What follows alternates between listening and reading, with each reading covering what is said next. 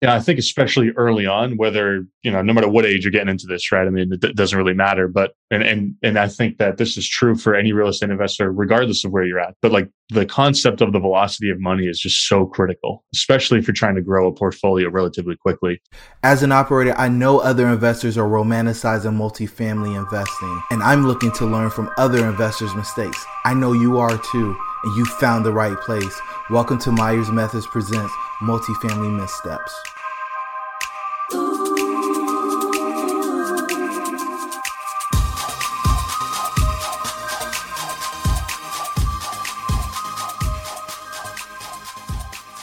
Hey everybody, and welcome to Multifamily Missteps. I'm your host, Jerome.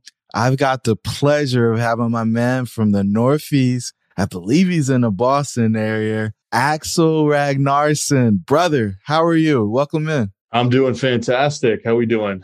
Amazing. So I just saw a post and he's letting people know that having a little bit of equity in their deal is not the game. He is somebody who I've watched just kind of set the world on fire. He's not even 30 yet, and he's built a massive portfolio, and not by counting LP doors.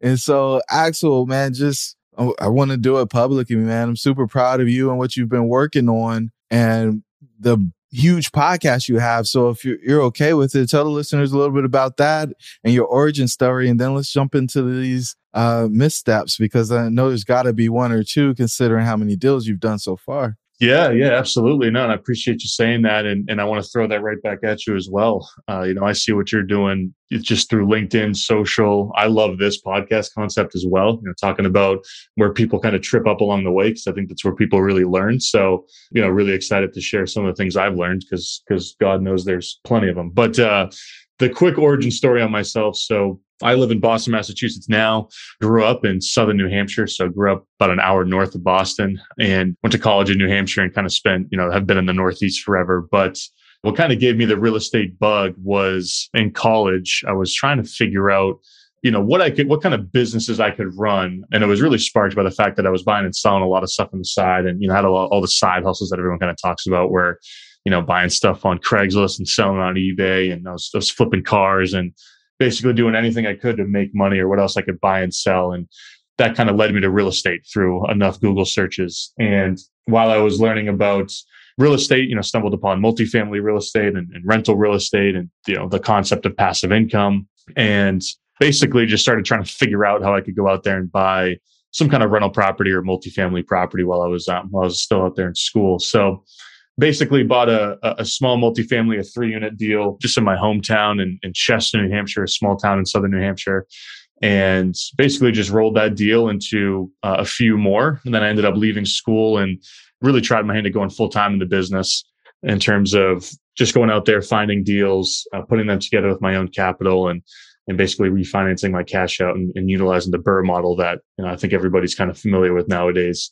So that was my entry into the business. And what led me down to Boston was actually a job opportunity.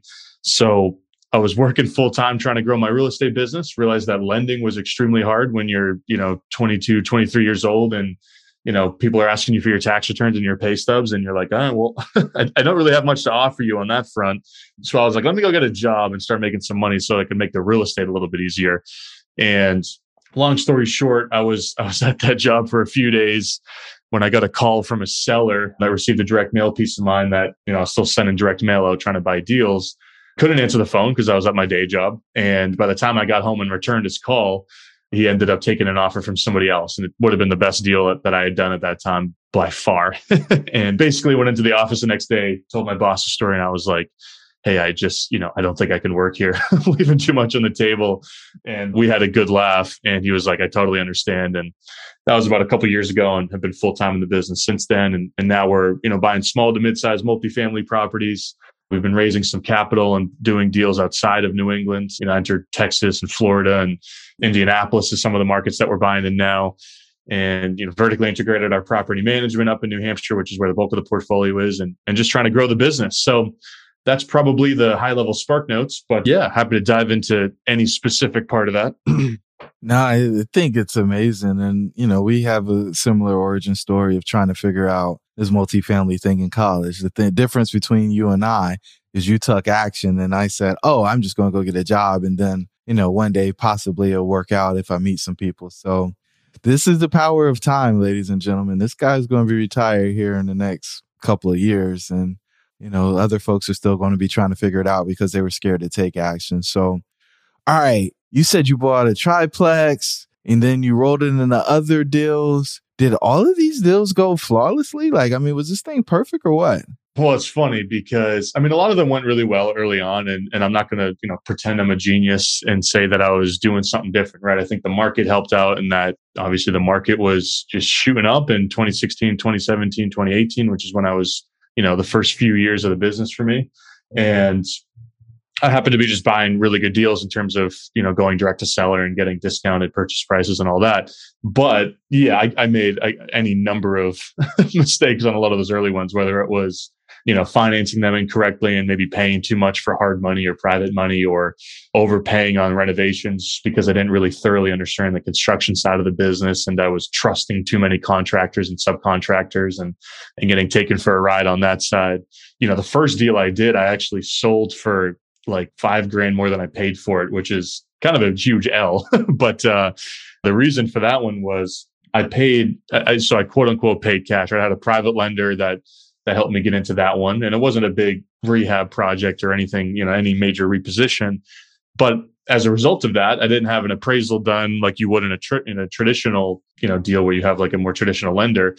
So I actually thought, I paid what I thought was the right price for it. Cash flow, it made sense. But the property had a septic tank that was too small for the property itself. And it was also too close to the drilled well. So by the time I went to go sell it, that issue disqualified it for pretty much all residential financing and most commercial financing. So basically, I cut my buyer pool down to only cash buyers because I didn't catch that going in on the buy side.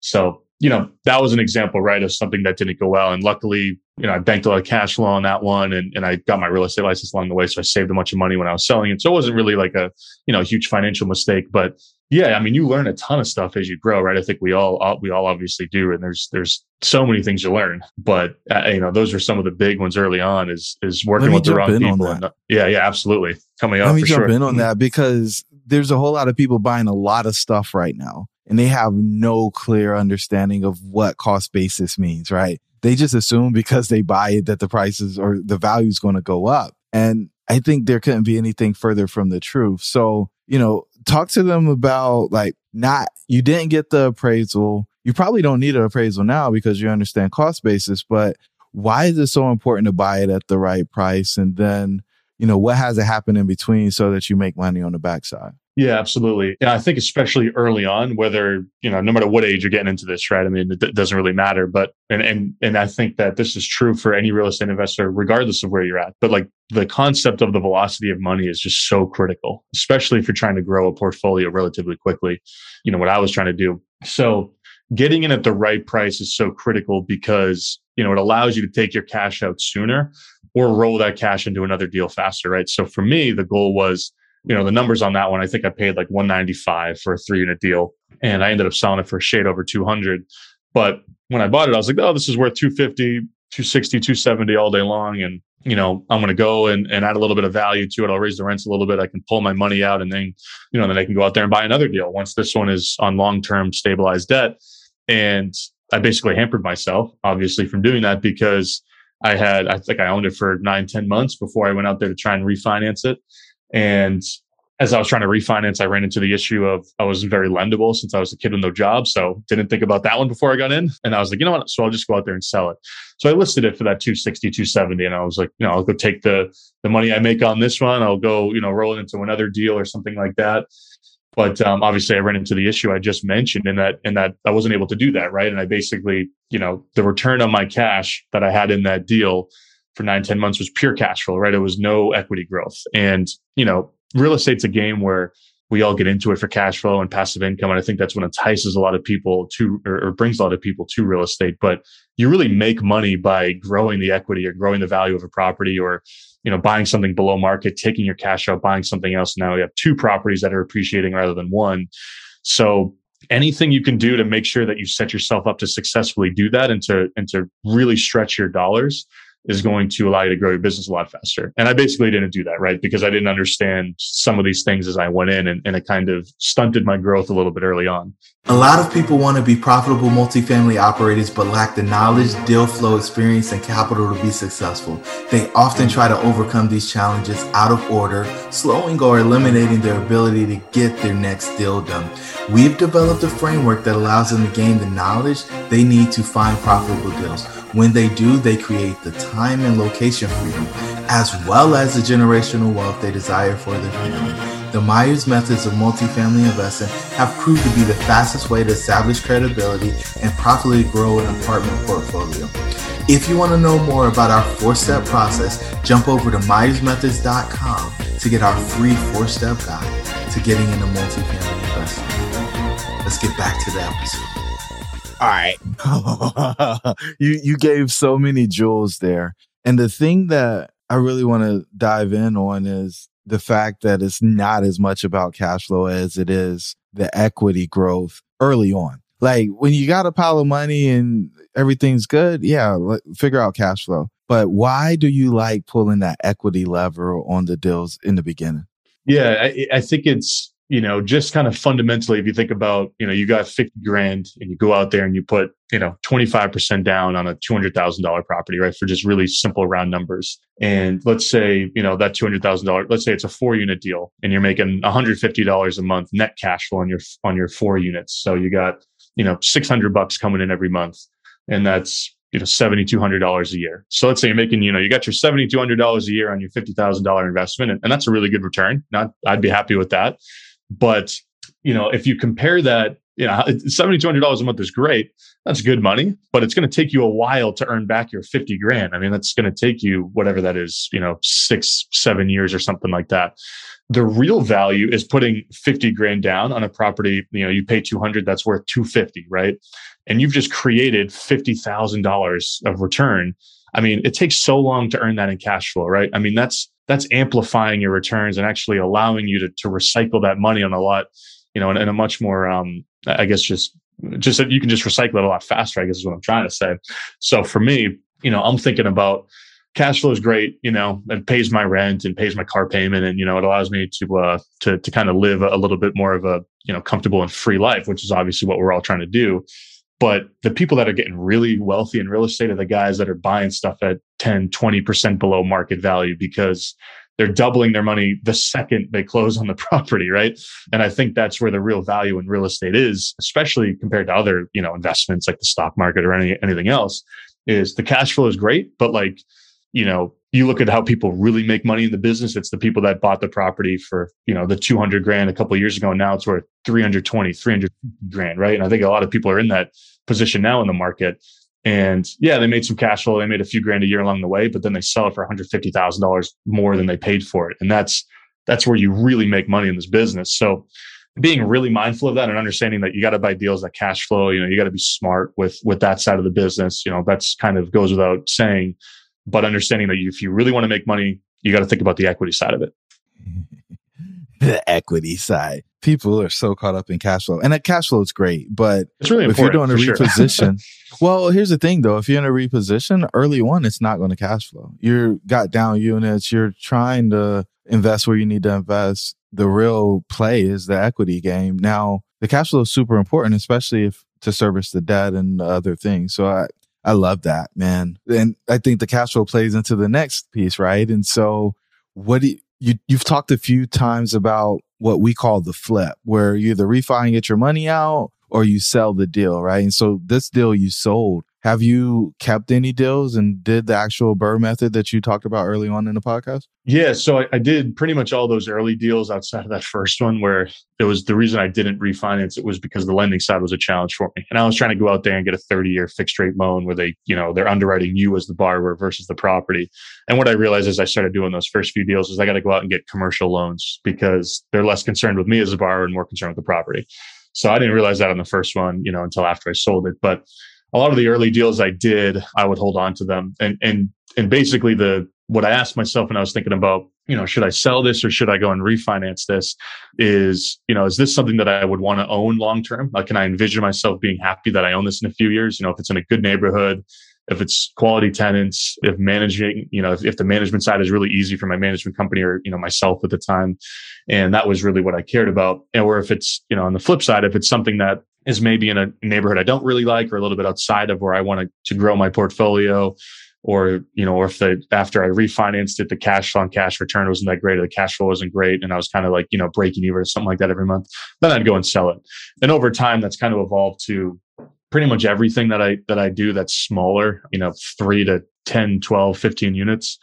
I'll probably just end up selling it because I think the deals that I want to hold on to now are larger assets or larger portfolios of deals. So the last couple of years, I've been selling off all the 3 units, the 6 units, the 5 units that I bought, 4 or 5 years ago, because it's just, as you evolve and as you grow the business, right, there's just less incentive to hold on to that. I think I could go better use the money that's tied up in the equity in that deal somewhere else. So now, that's kind of how I approach that is I want to hold on to the big deals that are great financing. You can go out there and you can get like the Fannie Mae and the Freddie Mac, small balance loans and like the really good kind of fixed rate, longer term financing.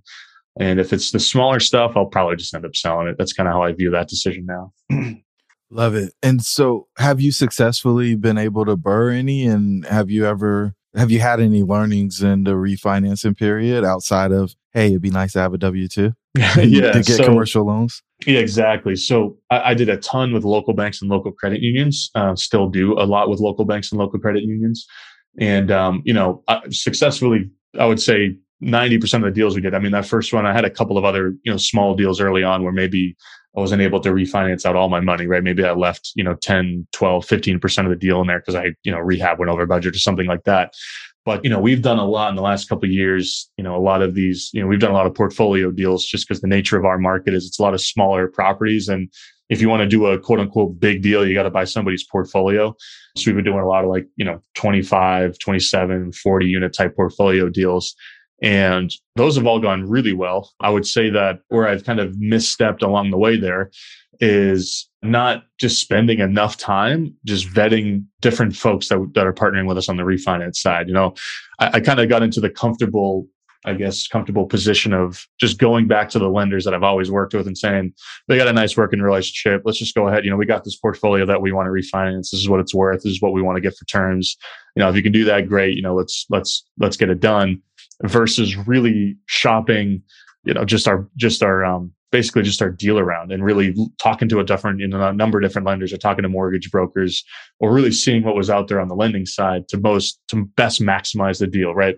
So I think that's kind of where I probably have learned a little bit more is basically getting less complacent with just going back to the same people, same bank that I've refinanced the last 5 deals with and having them refinance it because we have a relationship. When in reality, I should probably either talk to a bunch of different banks or go to a broker to help me with that process since I would have, maybe gotten a better rate or taken a little bit more out as a cash out or something like that.